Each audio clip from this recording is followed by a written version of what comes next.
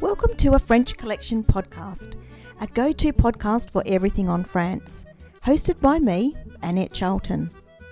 With guests, candid insights into living in France, travel discussions and more, our show will transport you to the land of cheese and croissants. So now let's dive into our next episode.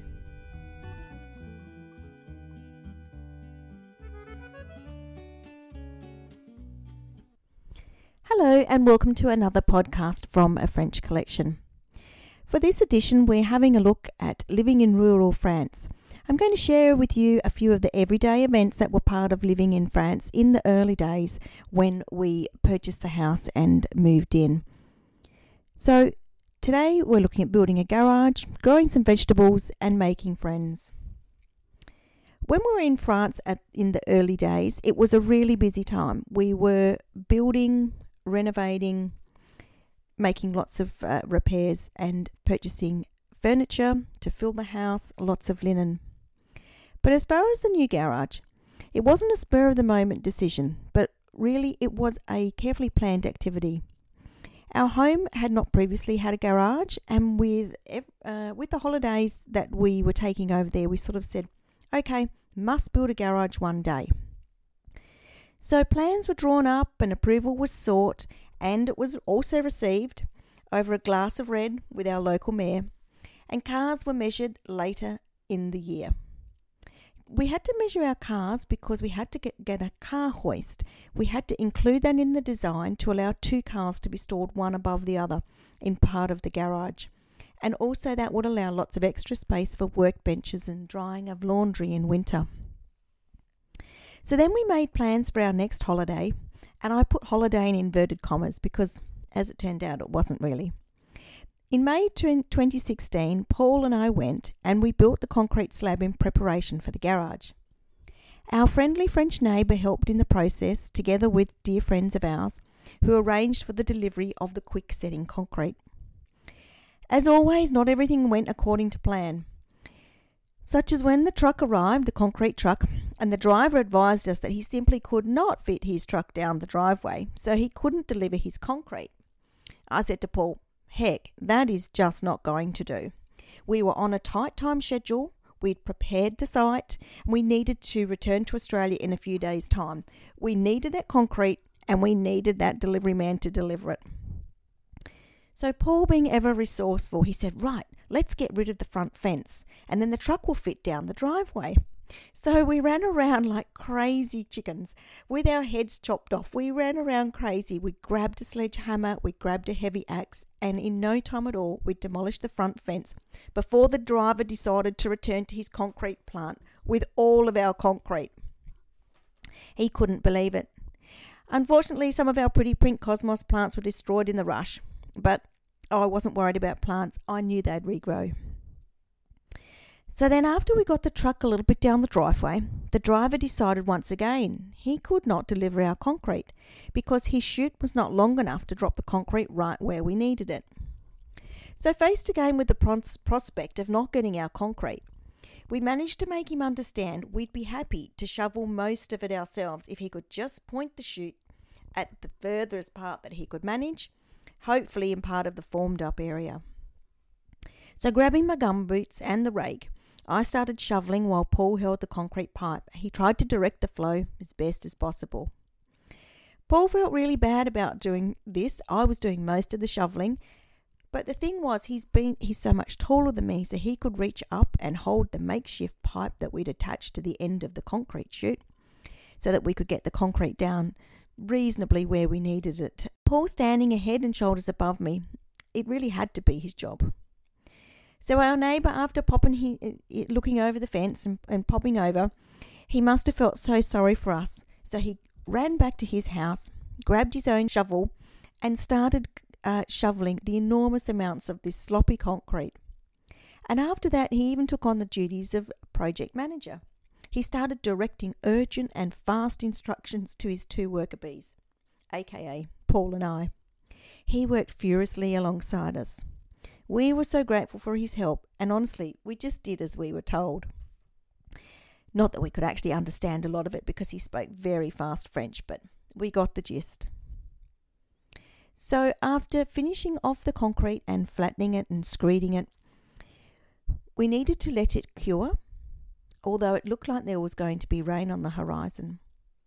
So we carefully covered it all up, hoping that as we left, there wouldn't be too much heavy rain. We needed our concrete to cure. So we left it like that in a rather precarious situation, and we returned to Australia. So it's one of those long haul trips again, another 30 hours plus to get back home, while we were hoping the whole time our concrete was curing. So we came back to Australia, we resumed our work, and got on with our family lives.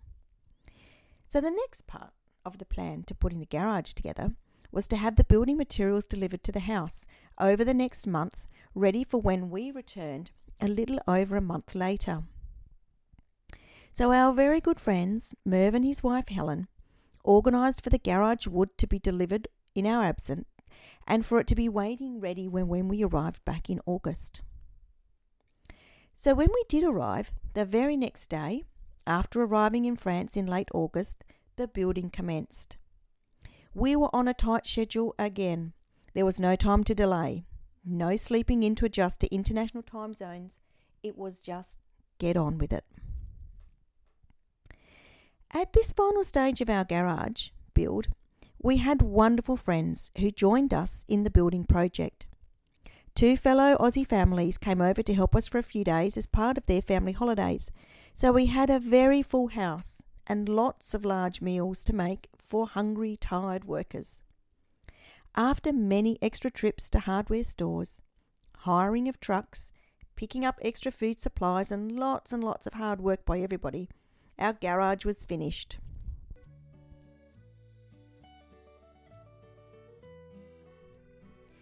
And now a word from our sponsor, A French Collection Tours. Thinking of visiting France?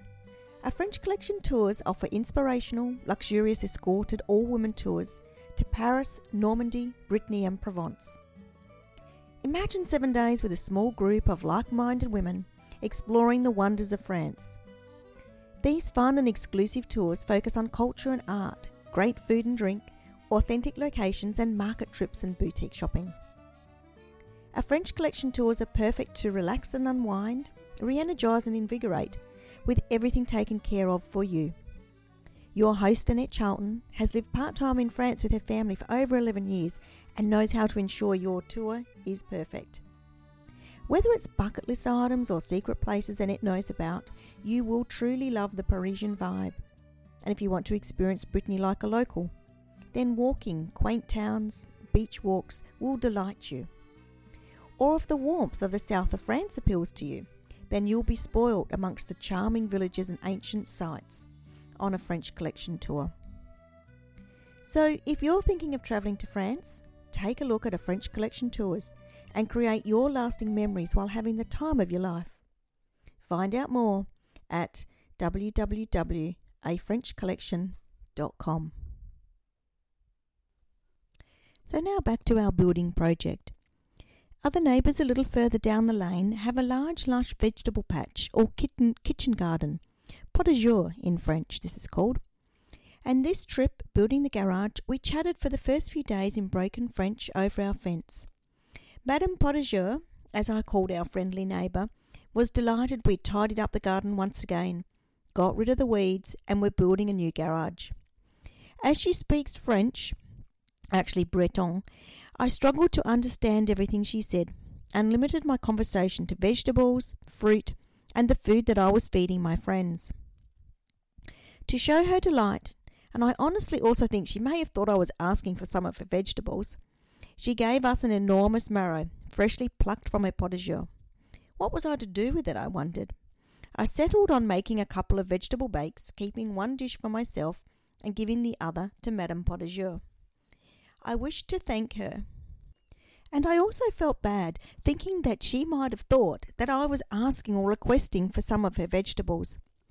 So thankful, however, was Madame Potager for the meal that the next day we received a couple of big bundles wrapped up in ancient linen. The bundle was filled with fresh green French beans, and with little bundles of herbs. She'd obviously picked them while we were out purchasing more supplies at the hardware store. Blanched beans fried in truffle oil and garlic were on the menu that night, and then we put our thinking caps on. What were we to do with all the rest of the beans? There was a massive bundle of beans. I know, I said to my girlfriend, let's make salad Nikos. That'll use up lots of beans. So that dish is a typical dish of Nice and its surrounding area. It also contains tomatoes, olives, anchovies and garlic. We had that dish for the next few days. We took a photo of our salad and we showed Madame Potager, who was delighted at both our attempts at salad Nikos and the near completion of our garage. Much praise was also given for the choice of paint colour. She loved it. So on the day when we were packing up the cottage to return back home to Australia, garage built, job done, I took round to her all our leftover food and a number of dishes I had prepared using up our spare food. These ones were ready for her to pop straight into her oven after a busy day in her large veggie patch.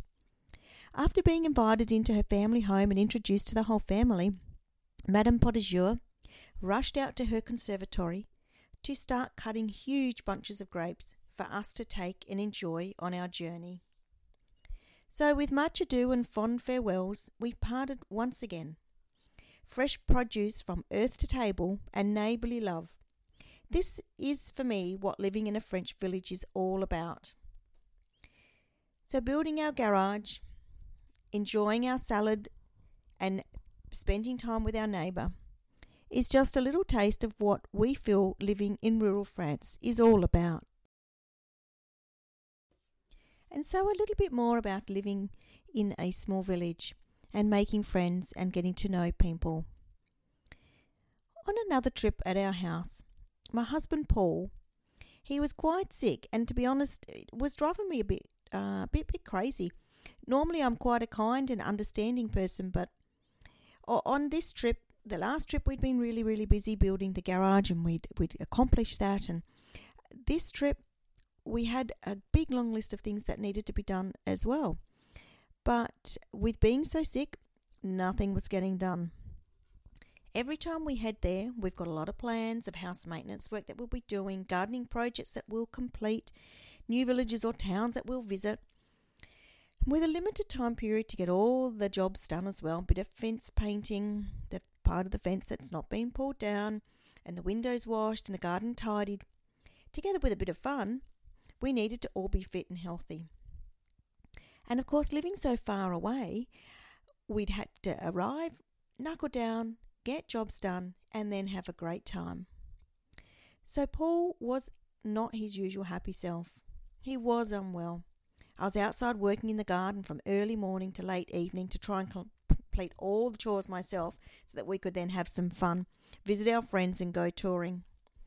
Anyhow, Paul wasn't getting any better. So desperate for some help, I talked to our good friend Helen, who lives only 30 minutes drive away, and asked if she knew a local doctor that spoke English. As I was waiting for her to get back to me with information, I vigorously added more layers of white paint onto the fence's woodwork. It may or may not have been fate that I was outside, painting the fence when I was, but a robust and down-to-earth looking lady, who I'd briefly seen before, she came up and she started chatting with me, and it was in English. Now, while that's not really amazing, it's a bit of a rare thing in our small village. It really was so nice to fluently speak and have a full conversation without halted speech, mental word translation, and of course, all the obligatory hand gestures. Anyhow, as we were chatting away, she tells me she's a registered nurse back in the UK and explains where she lives. I at once realise where her home is. It's the house with all the animals in the neighbouring village. This lively nurse lived in the sprawling home with the 4 dogs, 2 goats, at least 6 cats and numerous chickens. Her animals and kids' toys were always strewn over the laneway whenever we drove through her hamlet, and now I had a face to put to the menagerie. Our new friend, the nurse. Anyway, chatting away, she starts talking to me about my family, and I tell her how Paul is unwell and inside. She wants to know all the details. She wants to know all the gossip. I'm thinking, I'm not sure if it's a bit inappropriate given that she's a nurse. Nah, it's okay. And I proceed to tell her all the personal details of Paul and take her to see him. She might know what to do. And Susan does. She tells us what to do, explains who the best local doctor is, and promises to call in on the next day to check on her new patient. I had learnt having a chat with Susan that her family had opened an English-style sweet store, and they imported items to supply to the expat community throughout the neighbouring villages. Her main import was turkeys at Christmas time and a large range of sweets. So feeling one good deed deserves another, come Saturday market morning, I grab my basket and I drive to the town of Contant where her store is. After filling my basket with strawberries, cheese and mussels at the marketplace, I visit her son who is manning the store for the morning. I start piling lollies and even more lollies into my basket, reasoning that A, I'm supporting the business venture of Susan, my new friend. B, the lollies looked particularly delicious. And C, I knew when Paul was better he would love some sweets too. On my drive home through the winding woodland roads, I thought how funny that some of these sweets that were made in the UK, sold in France, would most likely end up in Australia with my kids, not wanting to leave them behind. I also dwelt on how happy I was feeling. Susan's good deed had definitely deserved another one in return from me. So that brings us to the end of another podcast and our time together. Thanks for listening. I've enjoyed your company and I look forward to sharing more on France and all things French with you next week. Until then, you can head over to the blog at www.afrenchcollection.com for the full blog post.